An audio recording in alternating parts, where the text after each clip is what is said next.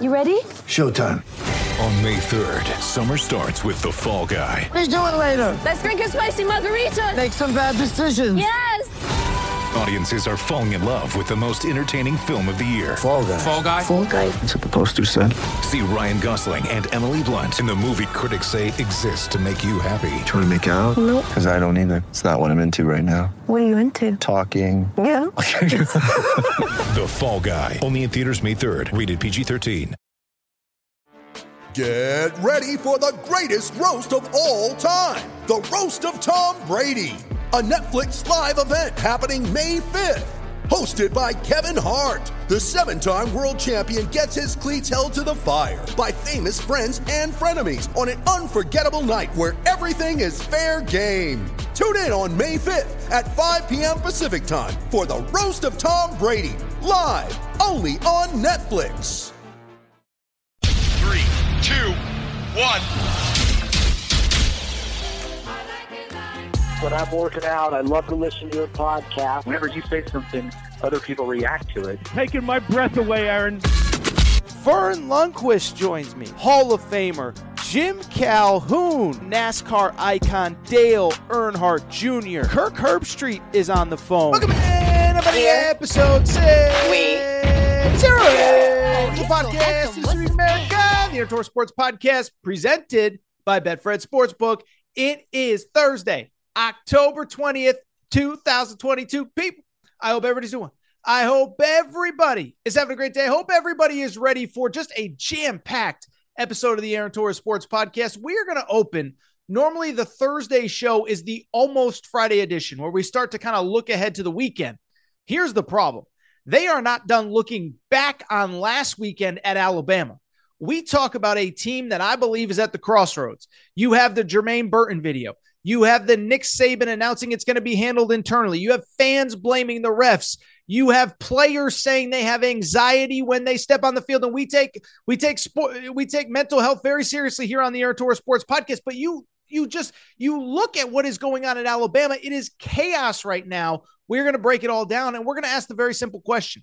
Is this a season that can be saved at Alabama? From there, we'll get to some hoops. Greg Sankey, again, pushing for college basketball NCAA tournament expansion. I tell you why he's out of his mind. And then from there, we wrap with some news and notes from college basketball media days. The SEC had their media day. We talk about Tennessee, Arkansas, Kentucky. We also talk about the Big East Media Day. We had one of our writers from Aaron Torres online there. A lot of good stuff, a lot of college hoops. We will obviously open with Alabama prior to the Friday show where we will preview the weekend ahead. Before we get started, I do want to remind you of a couple quick things. One, want to thank our presenting sponsor, the Betfred Sportsbook. Betfred Sportsbook app, we love working with them. I'm going to keep telling you. Started in 1967 in the UK, over 1,600 shops. They have come to the U.S., and they are making a big splash. They are the presenting gambling sponsor of the Cincinnati Bengals, of the Denver Broncos, of the Colorado Rockies, and nobody does more for their customers than Betfred Sportsbook. If you live in Arizona, they are doing big tailgates and get-togethers for Arizona Cardinals games. We sent 2 Aaron Torres pod listeners, 4 people total, to the Denver Broncos tailgate 2 Thursdays ago against the Indianapolis Colts. Cincinnati Bengals, sweet. So many good things. I love working with this group. And here's the great part. On top of everything else, they take care of their customers in the sports book. Here's what you can do today. First-time users, bet $50. Get $250 in free bets courtesy of the Betfred Sportsbook. You can bet on any game. NFL Thursday night, New Orleans at Arizona. College football Saturday, Texas, Oklahoma State, LSU, Ole Miss, Alabama, Mississippi State. Whoever you want to bet on. We'll give you the preview of the games tomorrow. But today you can go make the bet right now. Bet 50, get 250 in free bets courtesy of the Betfred Sportsbook. I love working with them. We're going to have some really cool giveaways in the lead up to the season ahead. College basketball, college football, tailgate experiences. Just stay tuned. It's going to be awesome with the Betfred Sportsbook. Really quickly, not really quickly, just in general, I also want to thank Bracket Fanatics and BracketFanatics.com for being the sponsor of our Aaron Torres NFL Pod Pick'em Challenge. I've told you the deal by now. Free to enter. Make sure, by the way, if you have not made your Week 7 picks in the NFL, go ahead and do that right now. Week 7 is here. Go there. It's free to enter. If you're already in the pool, make sure you make your picks. If you have not signed up yet, it's not too late. Here's the deal. $100 cash prizes every single week for our weekly winner and a $1,000 season-long cash prize. Credit to our Week 7 winner, Ryan Lerman. Shout out to Ryan. Congratulations. You got the email. I know because I was CC'd on it. I saw it, Ryan, with my own 2 eyes. You get $100 courtesy of Bracket Fanatics. And also, you are, of course, entered as long as you keep winning to win a $1,000 season-long cash prize at the end of the year. Again, thank you to Bracket Fanatics. If you are not signed up yet, what are you waiting for? Go to bracketfanatics.com. Enter join pool. There's a join bracket link. Just click that. The pool is named Torres, Torres, and enter. If you're already entered, make sure to make your Week 7 picks so that, like Ryan, you can win free cash courtesy of Bracket Fanatics. We appreciate their support. We appreciate them being a great sponsor of the Aaron Torres Sports Podcast.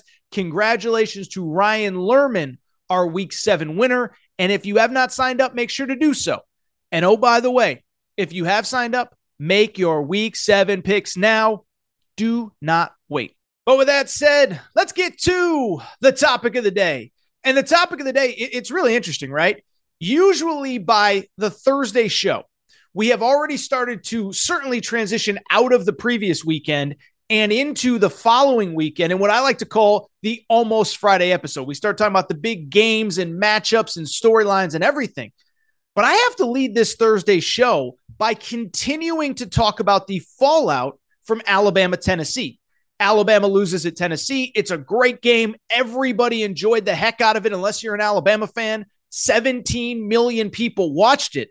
But over the course of this week, it is clear I saw 3 different things that make it very clear to me that everybody surrounding Alabama football, the fans, the players, the coaches, everybody's looking for answers to try and figure out what's wrong with Alabama.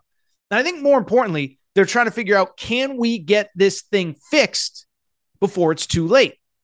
And it's funny, right? I was thinking about this kind of just as I was prepping for the show and all that, and really watching everything going on at Alabama. You know, I started doing this professionally in around the fall of 2009, okay?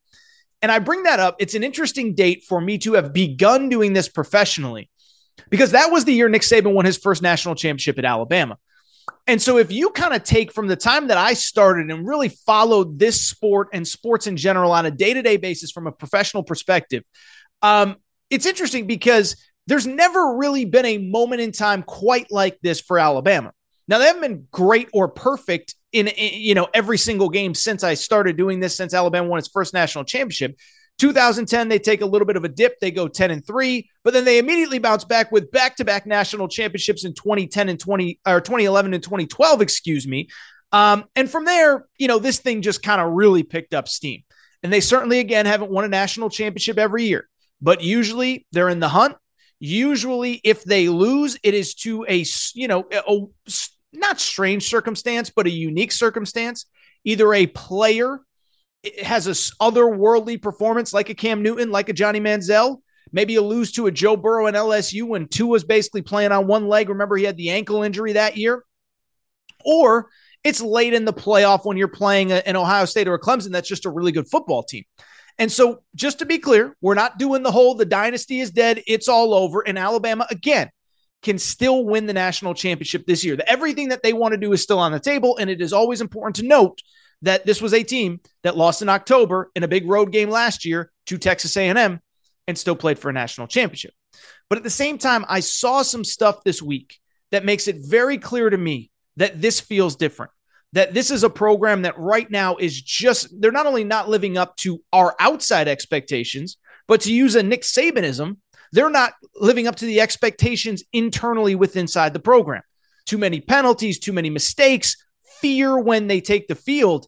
And I think what I've seen over the last week or so since the Tennessee loss is a program that everybody is looking for answers. The fans, the coaches, the players. Let's get into it. First of all, let me say this. The first thing and the most surprising thing to me, and I don't want to lump every single Alabama fan into this category, the number of Alabama fans that are just completely blaming the refs for Saturday's loss. Now, listen, I don't think the refs were perfect. I think there was a couple plays that were iffy, that were 50-50, that were this or that could have gone either way. But one, there were some other calls that could have gone against Tennessee. Two, I do find it very interesting that Alabama fans and Alabama in general are the ones that are upset with the refs when for the last 10 years, all I've heard from 13 other SEC fan bases is that Alabama gets all the breaks. But outside of that, it has been weird to me to see the reaction of Alabama fans. I've seen some Alabama fans, some media kind of claiming there's video of a ref like clenching his fist as if he's celebrating calling a play against Alabama.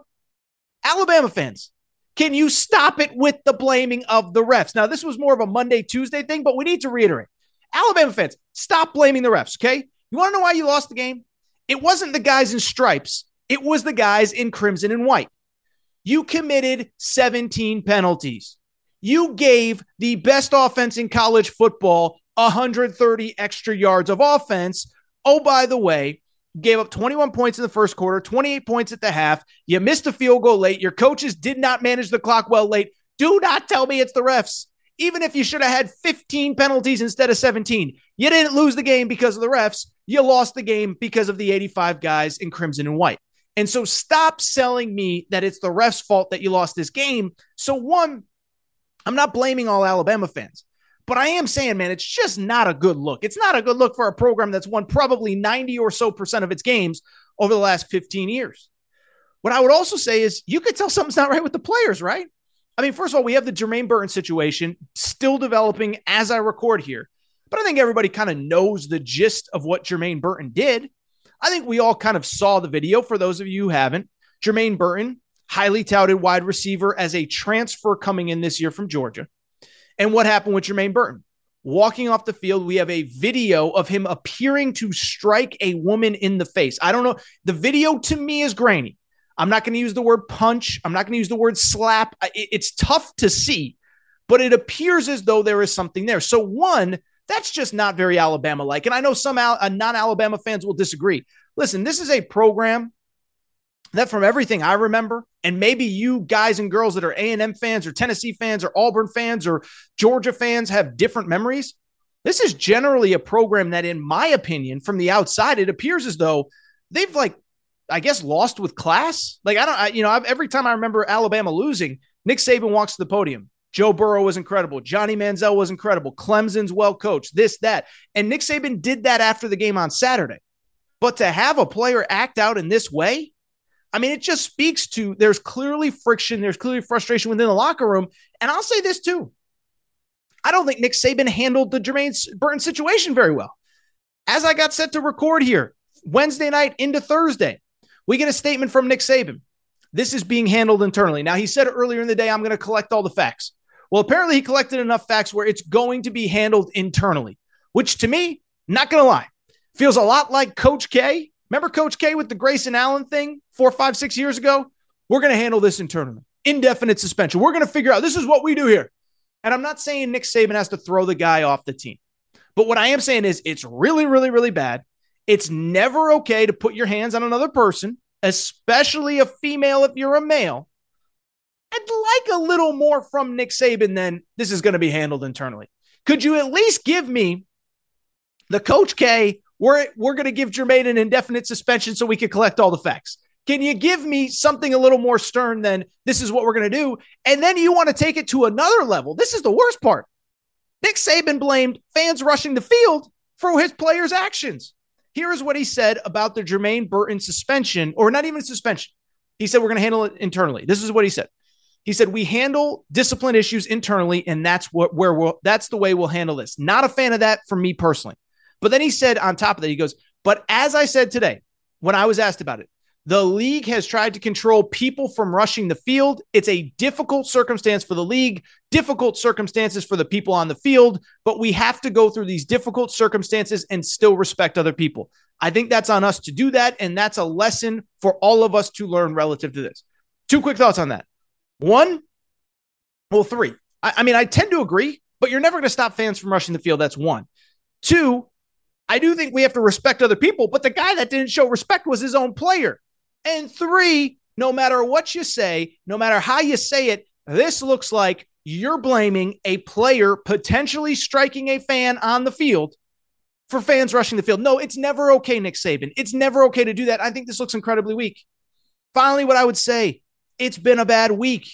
But did you see what Will Anderson said the other day?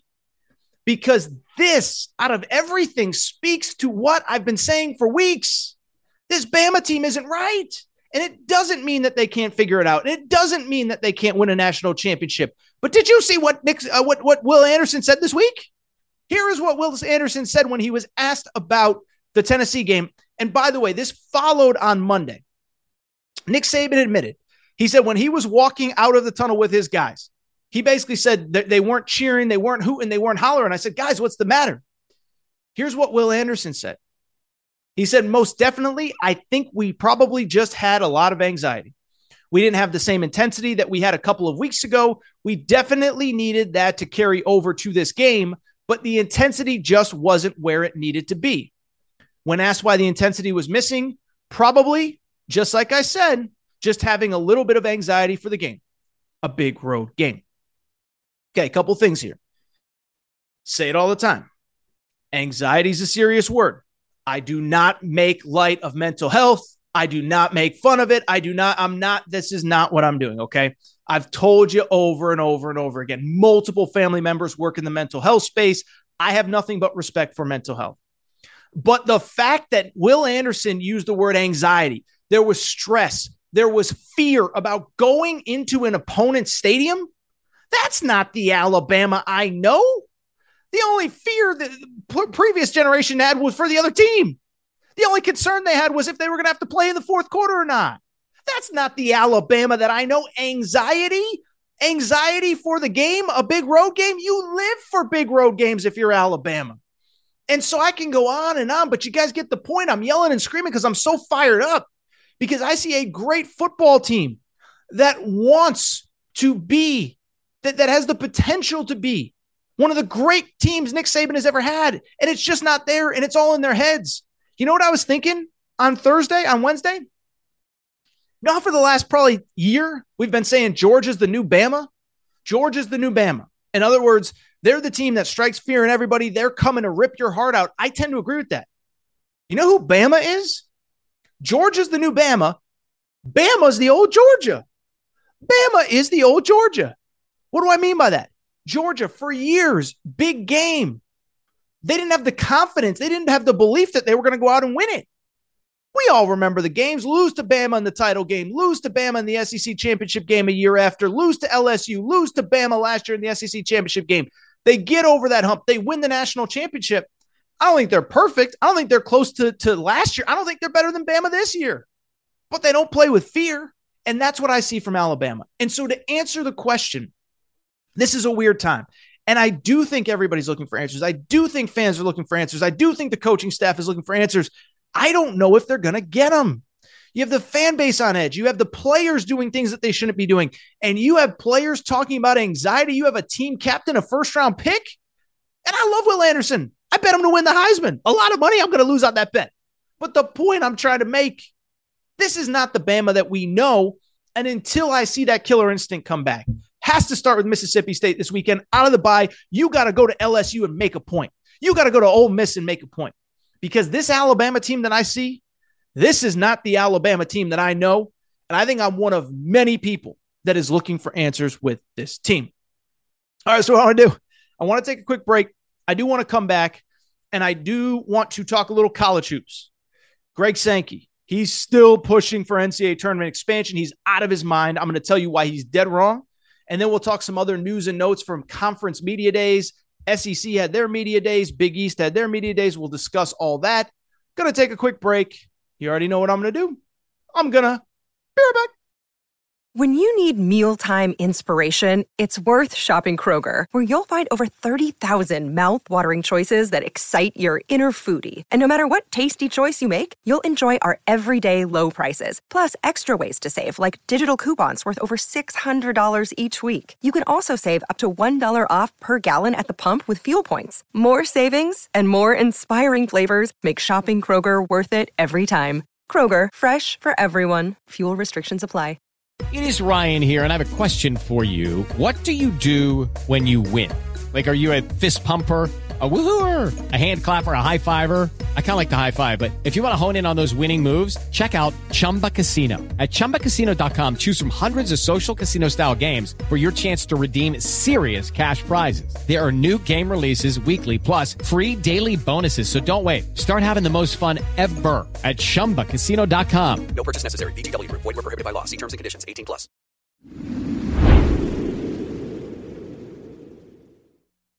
Hello, it is Ryan, and I was on a flight the other day playing one of my favorite social spin slot games on ChumbaCasino.com. I looked over at the person sitting next to me, and you know what they were doing? They were also playing Chumba Casino. Coincidence? I think not. Everybody's loving having fun with it. Chumba Casino is home to hundreds of casino-style games that you can play for free anytime, anywhere, even at 30,000 feet. So sign up now at ChumbaCasino.com to claim your free welcome bonus. That's ChumbaCasino.com and live the Chumba life. No purchase necessary. VGW Group. Void where prohibited by law. See terms and conditions. 18+.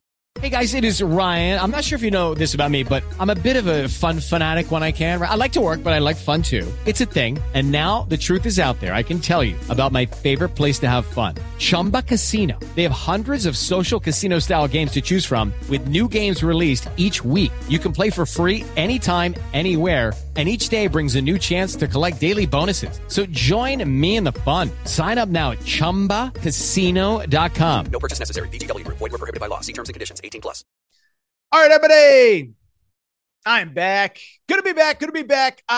Let's switch gears and let's talk a little college hoops. And it wasn't my intention going into the week of like, oh, we got to talk a lot of college hoops this week. But things are getting close. We had the AP poll come out the other day. And the way I know things are getting close is outside of the AP poll, we're starting to get a lot of these media days, conference media days across college basketball. Last week, it was the Big Ten, the ACC, the A-10 for those Dayton Flyers fans that might be listening to the show, or Rhode Island Rams fans, or George Mason fans, or whatever it may be. This week, it was the Big East and the Big 12 and the SEC. Next week's the Pac-12, and we're going to start to kind of put a bow on everything and really get ready for college basketball, which, again, is now just in the front view mirror. We're about 2.5 weeks away from the start of college basketball season. And so what I want to do is I kind of want to give some kind of news and notes from across the media day scope, but I want to start with the topic that will not die. And the reason part of it will not die is because people in my business keep asking different people about it. You get different answers, which starts the news cycle all over again. But I do want to talk about the conversation that has been going on since the summer. We talked about it during the summer, the idea of an alteration of the NCAA tournament. I think we all got to understand what the NCAA tournament is and isn't at this point. 68 teams, couple playing games, start with a bracket of 64 on Thursday, and then it is go time from there. I think it goes without saying, I think it's one of the best sporting events, if not the best event itself that we have in not only college sports, but maybe in sports in general. Brings in all sorts of different fan bases and groups, and everybody enters a pool and you make money, and it's just a great thing. But really, over probably the last 5, 6, 7, 8 weeks, there's been a lot of conversation about the idea that some change might be coming to this thing. It started in the summer with a report, I believe it was from Jeff Goodman, that we might be taking away the automatic bid from the NCAA tournament. And then later on, Greg Sankey clarified and said, we're not taking away automatic bids, but instead, I think the plan would be instead to maybe include some more teams. And so this has been a constant topic of conversation.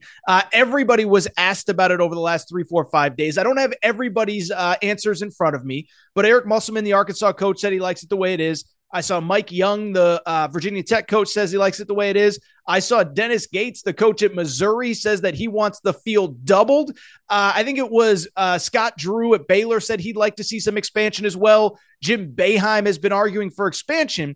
And so it's one of these topics that's really kind of popular and divisive, But I want to talk about it today because Greg Sankey, the commissioner of the SEC, was once again asked about it. He once again gave his stock answer. And I am just here to tell you that when I tell you that this guy is trying to push BS on you, this guy is trying to push BS on you. And when I tell you that he is giving you bogus reasons for expanding the NCAA tournament and fighting to change this thing that we love, I promise you, he is giving you bogus reasons to expand this thing, the thing that we love so much.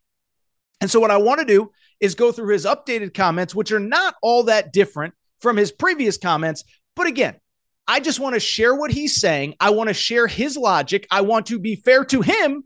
And then I absolutely want to rip to shreds his entire argument because I think it's awful. And I want to give you guys and girls ammo too, in case anybody in your bar conversations, your work conversations thinks this is a good idea. It's a terrible idea. So again, this has been a hot topic of conversation. Greg Sankey was again asked about it at SEC Media Day I guess it would have been Wednesday. And here is what he said. And I want to be fair to Greg Sankey. I want to read his full quotes so that no one says, oh, Torres, you're trying to push your little narrative on us and you misquoted Greg Sankey. All right, so here's what Greg Sankey said about possible expansion. He said, what I've been through is a set of conversations at the national level about being fearful through this NCAA transformation process that things would be taken away.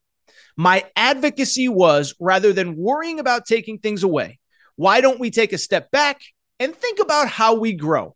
The division has grown over time. The number of members, the quality of basketball, the commitment that I've talked about here, the expectations that are on any number of programs nationally. So why don't we facilitate these opportunities? And then he continued with two things that have been his strong talking points on why we should expand. It is informed by the fact that I think A&M, Texas A&M, was playing as well as anybody in men's basketball last March and didn't have access. Then you look at baseball, where Ole Miss is recognized as the last team in, and then is of such competitive quality that it wins a national championship. It opens your mind to say, are we leaving some of these teams in a bandwidth of maybe the top 50 out from a net standpoint? That should be looked at differently.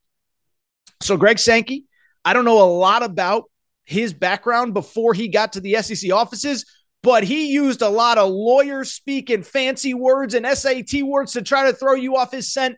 Let me break down what he said in a very simplistic way. And I'm going to break it down, and then I'm going to explain to you my thoughts on it. He starts by saying what we've been through is a national set of conversations through the transformation process about things being taken away. My advocacy was, rather than worrying about taking things away, why don't we take a step back and think about ways to grow? So basically what he is saying there is this. There was a conversation earlier that you may have heard about the possibility of removing removing the automatic bids and making it the same field, but with different parameters to get in. That is not what I'm in favor of. He said what he's in favor of is expanding. How do we grow, is his exact quote. And his logic is a few different things. One, he says the division has grown over time. In other words, Division I college basketball has gone from however many teams were now well over 350. His argument is the quality of basketball has gone up. The expectations of any number of programs nationally. In other words, now the expectation at a lot of schools is to at least make the NCAA tournament. So why don't we facilitate those opportunities? Then the second part is where he gets into it. He argues that Texas A&M, remember, we talked about them on the Aaron Torres podcast the day after Selection Sunday. This was a team that played for the SEC title in basketball. They get to the tournament in the 8-9 game. They play Florida. They beat Florida. They beat the number 1 seed Auburn. They beat the number 4 seed Arkansas, who ended up playing in the Elite Eight. They lose in the championship game. And Greg Sankey said they did not have access to the tournament because they did not win the NCAA tournament, because they didn't win the SEC tournament. And then he reiterates a point he made a few months ago that Ole Miss in college baseball won the national championship despite being the last team in. And he said he thinks it's time to start looking at things differently. All right, so now that I told you what he said, we got to be fair to both sides. Let me explain to you why it's complete nonsense, okay? So first of all, credit to him because he is saying he doesn't want to reduce access to the tournament. And that was the big concern initially, right? The first conversation that we heard over the summer was the possibility that the NCAA tournament might be removing automatic bids. In other words, those small schools from those small conferences wouldn't have a chance to get into the NCAA tournament. And he said, that's not what I'm hoping for at all. I want all those teams to get in. I just think we need to consider expanding to let more of the peripheral teams in. So first of all, I will sort of say, okay, Greg Sankey, okay, at least we got this right. At least we're not removing automatic bids. Because to me, and I think to most of you, the small schools are what makes the NCAA tournament, right? Nobody remembers when a 9 seed from the Big Ten makes the Sweet 16 or an 8 seed from the ACC makes the Sweet 16. But when St. Peter's makes the Elite 8, that becomes one of the great sports stories of the year. When VCU, when they were in the Colonial as an 11 seed, makes the Final Four, that's one of the great stories of the year. When Butler, which was in the Horizon, makes the Final Four in back-to-back years, that is a great story. So at least let's give credit to Greg Sankey for basically saying we're not trying to keep anybody out. We just want to expand this bad boy out and include more teams. So now instead of being at, say, 68, do we go to 72, 80, whatever to get more teams in? This, unfortunately, is where Greg Sankey loses me. And he loses me because his arguments to fight for more teams in is utter nonsense. Okay, so let's start with the Texas A&M team, and I'm going to read you again the quote from Greg Sankey. It is informed by the fact that A&M was playing as well as anybody in men's basketball last March and didn't have access. Okay, what I would say, I would agree with Greg Sankey. They were probably playing as well as anybody in college basketball last March when they lost in the SEC championship game to Tennessee. What I would also say is two things. They were not denied access. They did not have a resume to get in because college basketball is a 5-month sport. There are a lot of teams that lose in the conference championship game that make the NCAA tournament. Duke, as an example, lost in the conference championship game last year, ACC tournament to Virginia Tech. Duke got access because they were awesome all season long. Same with UCLA in the Pac-12. Losing the Pac-12 championship game, they're in. Why didn't Texas A&M get in? It's not because they quote unquote didn't have access. It's because they were terrible for most of the season. And listen, I love Buzz Williams. I think he's one of the most, I think he's literally one of the most underrated coaches in the modern era of college basketball. You know, Marquette, he made three Sweet 16s, 1 Elite 8. Marquette has not won a tournament game since he left. First coach ever to take Virginia Tech back to 3 straight NCAA tournaments. This guy's a stud. I love Buzz Williams. But last year's Texas A&M team wasn't good for most of the year. How do I know? Oh, it's because, how about this? I'm just going to read you some of their results from the middle of the season. Texas A&M. This is Texas A&M basketball coached by Buzz Williams. Star player last year was a kid named Quentin Jackson. Really good player. Here was their record. Here is what they did starting in mid-January, from January 19th on. Lost to Kentucky. Lost to Arkansas. Lost to LSU. Lost to South Carolina. Lost to Tennessee. Lost to Missouri. Lost to LSU. Lost to Auburn. Winning against Florida. Did you hear what I just said? I said it really fast. Texas A&M, the team that Greg Sankey is crying crocodile tears for. Is that the term that people use? They lost 8 straight games in the middle of the year. Texas A&M lost 8 straight games in the middle of the season. They did not win a game in the calendar month, for a calendar month, from January 15th when they lost to Kentucky until February 15th when they beat Florida. They did not win a single game. They had an 8-game losing streak in the middle of the year.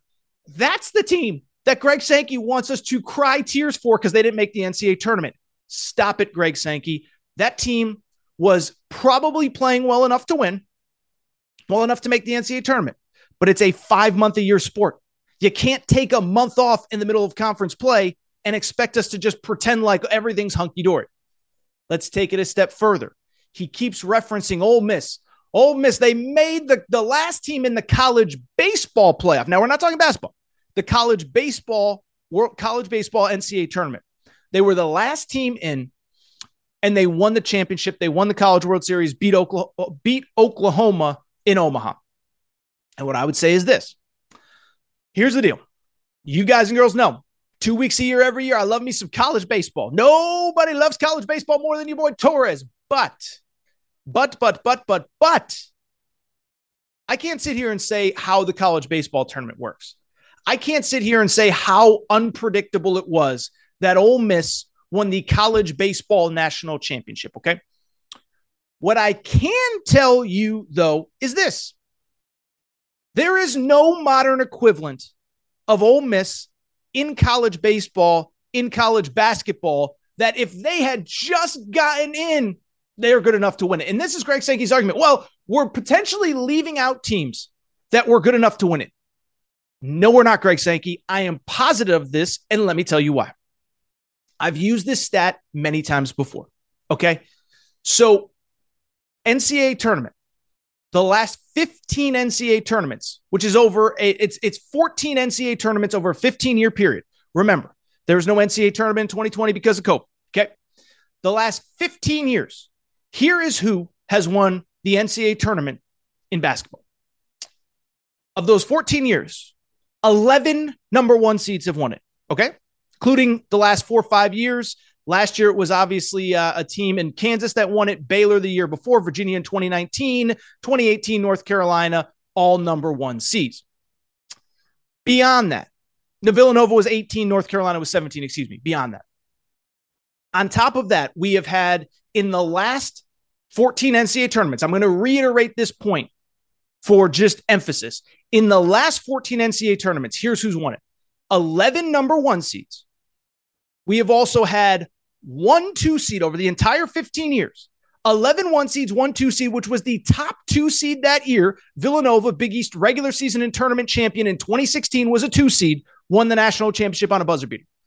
The only 2 teams since 2007, last 15 years, 14 NCAA tournaments, that have won the NCAA tournament that weren't a 1 seed or the top 2 seed were my UConn Huskies in 2011 and 2014. And in both those years, UConn had by far the best player in that tournament, Kemba Walker in 2011, Shabazz Napier in 2014. And so I bring it up because Greg Sankey is going to try and sell you, we're leaving teams out that are good enough to win this thing. What I would tell you is we have a 2-decade track record that says, no, we are not. As a matter of fact, the number of teams that can actually win the NCAA tournament is much smaller than people realize, right? And I talk about this all the time. We have guys like Jay Billis and Dick Vitale the tournament's so wide open, anybody could win it. Well, that's really not the case. The last 15 years, we've had 11 number one seeds, 1 number 2 seed, and 2 teams that had the best player in the tournament. So don't tell me we're leaving teams out that can win it. As a matter of fact, the number of teams that can actually win this thing is much, much, much smaller than people actually realize. It's usually a group of about 5 to 6 teams, and that's really it. So I want you to keep that in mind. I want you to tell your friends. I want you to tweet about it. I want you to tag Greg Sankey when you talk about it, because what I am telling you, point blank, end of story, I am just telling you, there are not teams that are being left out of the tournament that are good enough to win it. There is not a reason to expand this thing. This thing is perfect as it is. As a matter of fact, I'll take it a step further. If we do anything with the NCAA tournament, we should bump it back to 64 teams.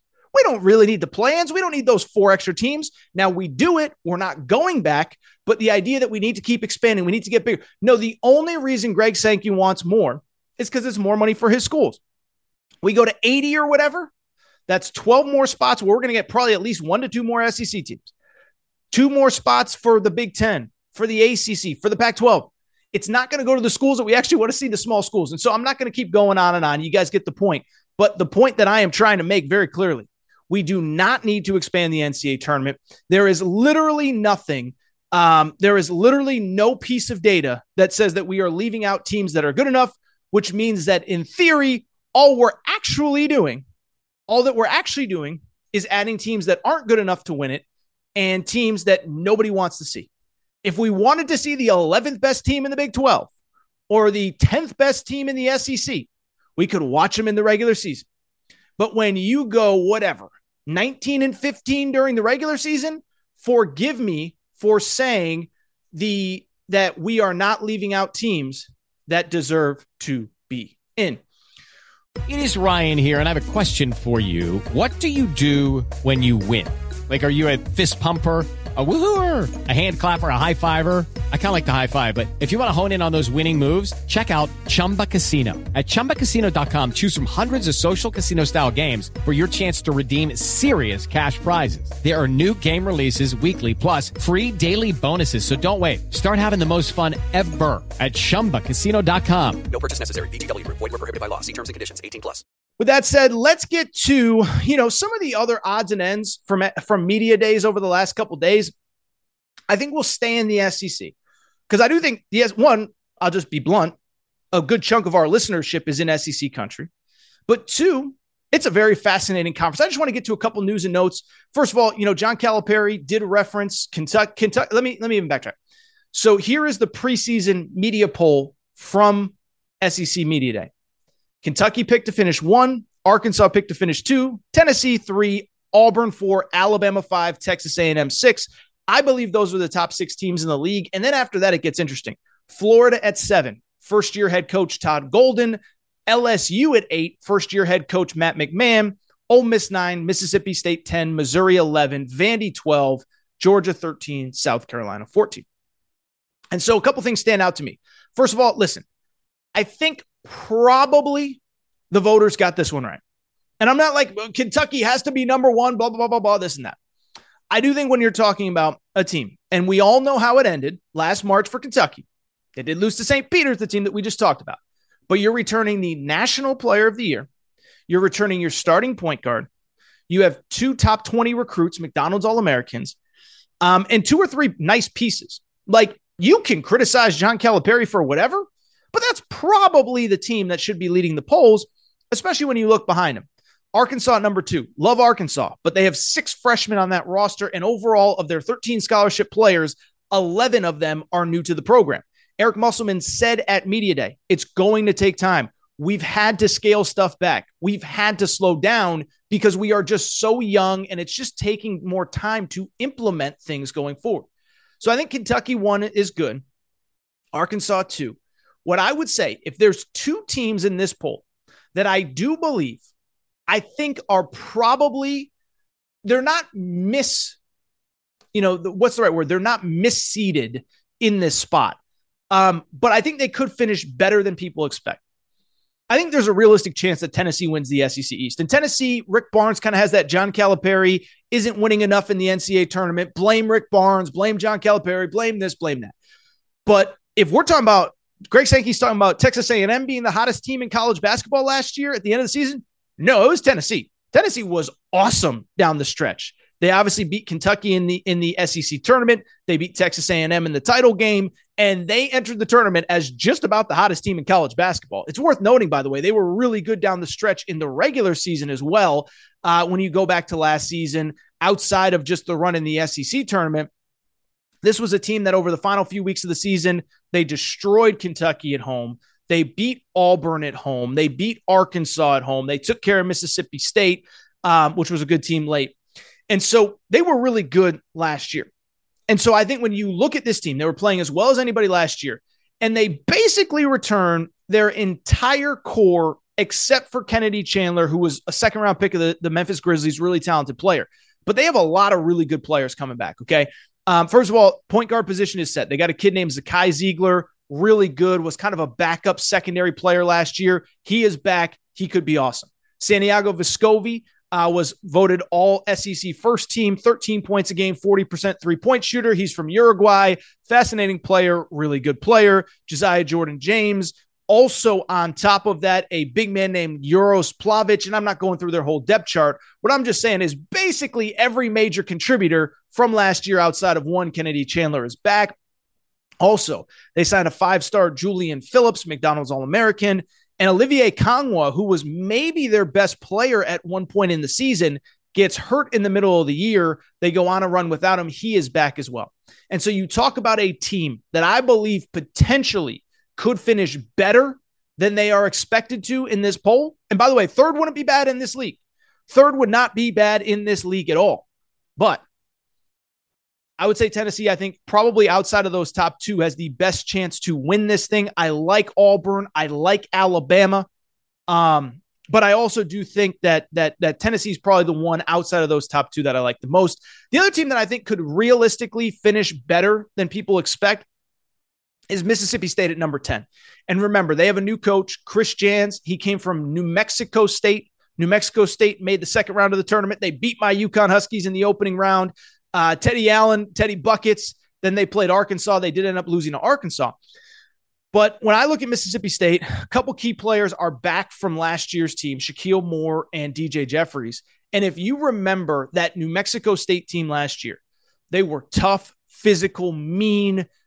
They were just a really, they played a certain style that made it really tough for a lot of people. And I think Chris Jans was an almost perfect hire for this school because that is exactly the kind of play. That's the way that I think Mississippi State needs to play, right? You're not going to recruit 5 stars like Kentucky. Realistically, you're probably not going to recruit the caliber of player that Auburn does or Florida does or Arkansas does or even Tennessee does. And so the plan, instead of doing that, find guys that fit who you are. And I think that's who they're going to be. Tough, physical, mean, really good defensively, make life miserable for you. And so they're one. I could see them finishing 6, 7 somewhere in there. No real major thoughts outside of that. Couple other news and notes from the day that were interesting. One, John Calipari did kind of update some injury news from Kentucky on a positive note. Oscar Tshiebwe, who we talked about a few weeks ago, did undergo some surgery. It appears as though he is doing well. John Calipari said he's limping around, and not limping in a bad way, but he's without crutches, which is good. No swelling. And Calipari said smartly that they're probably going to take their time with him. There's no reason to rush him back. Obviously, for Kentucky, the big stretch to open the season, they get a couple winnable games at home. Then they play Michigan State in the Champions Classic on November 15th. They play Gonzaga Sunday, November 20th. And so in my mind, those are the 2 games that you want Oscar Tshiebwe back for. But even if he's not ready, then don't rush him back. But it appears as though he's okay. Also worth noting, John Calipari said 2 other guys, Jacob Toppin and Lance Ware, have been out of practice lately. Doesn't sound like either one is major. I thought it was interesting with Jacob Toppin. Calipari said what I have been saying on this show for quite some time. I think Jacob Toppin's due for a breakout. Remember, and I know Kentucky fans are going to make fun of me, Obi Toppin's brother, yes. But this was a guy that declared for the draft, worked out for a bunch of teams, worked out with NBA players during the summer with his brother. And if you watched him in Kentucky's summer tour, that was a guy that looks like he is ready to dominate college basketball this year. I still think he's going to be a first-round pick. He's a little bit older, about 22 years old. But those guys are out. As long as they're back, I'm not too worried about it. I also thought it was funny. Calipari did say, by the way, he's like, I was not in favor of playing Arkansas twice this year. I think that's a testament. And I think it's kind of a wink, wink, nod, nod at Eric Musselman, a respect for what Eric Musselman has built at Arkansas. Really quickly, Big East Media Days was on Wednesday, and credit to Zach Kroll. Zach Kroll is a writer for Aaron Torres Media. All my writing at AaronTorresOnline.com. And Zach was at Big East Media Day. He did a really good article on basically, essentially like what to expect. He was at Media Day, and he did an article on one takeaway from every team. Thought it came out really well. Zach's going to be doing a lot of stuff for AT Media during college basketball season. Excited to have him on board. But just a couple news and notes from Big East Media Day. Creighton picked to finish 1. Xavier 2, Villanova. Remember, first-year head coach. Jay Wright is retired. UConn 3, Providence 4, St. John's 5, Seton Hall 6, Seton Hall 7, Butler 8, Marquette 9, Georgetown 10, DePaul 11. So a couple things. One, Creighton. I know a lot of you like college basketball. You don't love it. Creighton's a really good team. And Creighton is really interesting to me. They've become kind of a new school, old school debate. The people that really value analytics think they're overrated. People like me that think analytics are important, but that they are not a be-all, end-all. I like Creighton a lot. And so I think everybody knows my stance on analytics at this point, but you know how I feel about analytics. The bottom line is analytics are an important tool to evaluate things and to help you evaluate, but they're not the only tool, right? I talk about it all the time. Brandon Staley, Los Angeles Chargers, not a fan of him. Why? Because he blindly uses analytics. Hey, you go back to that Cleveland Browns game about 2-3 weeks ago. He could have punted pin Cleveland back with no timeouts. Instead, he goes for it down 2. Cleveland gets a first down. They have a field goal to potentially win the game. Just because Cleveland missed the field goal doesn't mean that it was the right play analytically. And so why am I bringing that up with Creighton basketball? It's because Creighton last year, I believe they were never inside of Ken Pomeroy's top 40 at any point this year, at any point last year. And so everyone's saying, how can you like this team? Ken Pom didn't have them here, there, the other thing. What I would say is this. Ken Pomeroy's really good at what he does. This is not a criticism of him. What I would say, though, is his analytics are one tool in evaluating teams. For people who forget Creighton, they were a team, lost their starting point guard early in the season, Sharif Mitchell. Then they lost their new starting point guard, Ryan Nembhard, right before the Big East tournament. They go to the Big East tournament. They destroy Providence, who's really good. They play Villanova in the Big East tournament championship game. Easily could have won that game. Go to the NCAA tournament. Beat San Diego State in round 1. Round 2, they play Kansas. They play Kansas tougher than anybody. So you have a team that was down their starting center, Ryan Kalkbrenner, who got hurt against San Diego State. Their top 2 point guards. And they almost beat Kansas in the second round. And so I bring it up because they now return 4 starters. Ryan Nembhard. They also return, on top of that, a kid named Arthur Kaluma. Arthur Kaluma, learn the name. He's going to be a first-round pick, about 6'8", super athletic, whatever. Ryan Kalkbrenner, their starting center, is back, about 13.5 points, 7.5 rebounds, 2.5 blocks per game, best center in the Big East. And I say that as a UConn alum. I love Adem Bona. Ryan Kalkbrenner's better. They had Baylor Shireman, the transfer from South Dakota State. This is one of the 10 best teams in college basketball. Okay, you can argue, you can debate. Well, Ken Palm's analytics. No, they're one of the 10 best teams in college basketball. They deserve to be ranked here in the preseason. Again, that's not a criticism of the analytics. It's just a fact. I thought it was really interesting. Xavier at number 2. So I talked to a coach in the Big East earlier this week. He said, I'm not so sure I wouldn't have Xavier at number 1. What do you need to know about Xavier? Well, they return a bunch of key players, but the important thing on them is, as I told you on Tuesday's show, Sean Miller is now their head coach. And I know a lot of people don't like Sean Miller, but you know, Sean Miller has the 3rd highest win percentage in Pac-12 history, behind only John Wooden, only Lute Olson. Sean Miller is number 3. They bring back 4 of their top 6 scorers, including Colby Jones, another guy who's projected as a first-round NBA pick, Jack Nunge, leading scorer and rebounder, Adam Kunkel, many of you remember, great 3-point shooter. This is a really good team. And I had somebody tell me, I said, they said, I think this is the best team in the Big East. And keep in mind, they were good for a stretch last year, but they completely fell apart under Travis Steele, their former head coach. He gets fired. Well, what ends up happening? They hire a better coach, 4 of 6 starters back. They steamroll everybody in the NIT. This is a really, really good team. Villanova at 3, listen, we just don't know. You lose it. What I would say about Villanova really quickly, it's been an interesting fall. Everybody remembers that you lose Jay Wright. Okay, we all know about Jay Wright. What's interesting, though, is this. They also lost Colin Gillespie, who I think you could argue for that particular team was as important as any player in college basketball. 15 points, 4 rebounds, 3 assists, 42% three-point shooter. He was incredible. Just a great college basketball player. I don't even know if he's playing in the NBA right now.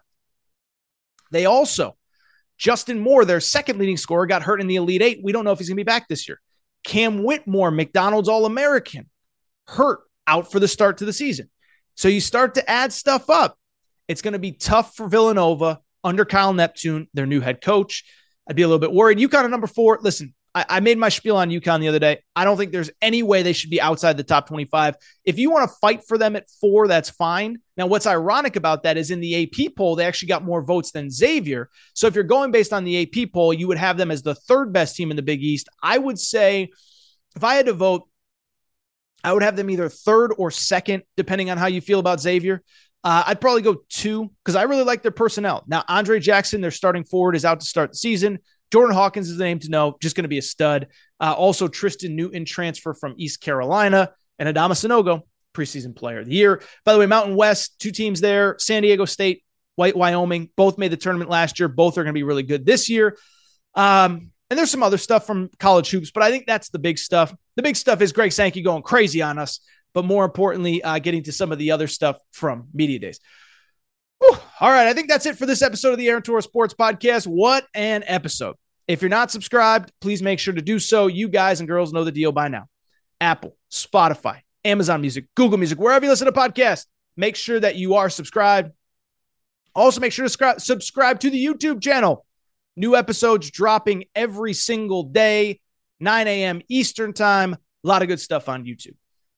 Make sure you're following on social media. At Aaron_Torres on Twitter, at Aaron Torres Pod. Our Torres on accounts. If you're a UConn fan, Torres on UConn, Torres on UK, which is Kentucky, Torres on the Hogs, which is Arkansas, Torres on Bama, Torres on the Vols, Torres on Auburn. We have 10 total. Make sure you're following. That said, I think it's time for me to get out of here. Fun show today. Quick show today. Let's get going. Shout out to Torn. Shout out to Rachel, who hates my voice. Shout out to JJ Redick, you F-head. I will be back on Friday. All new episode, Aaron Torres Sports Podcast. With the Lucky Land Slots, you can get lucky just about anywhere.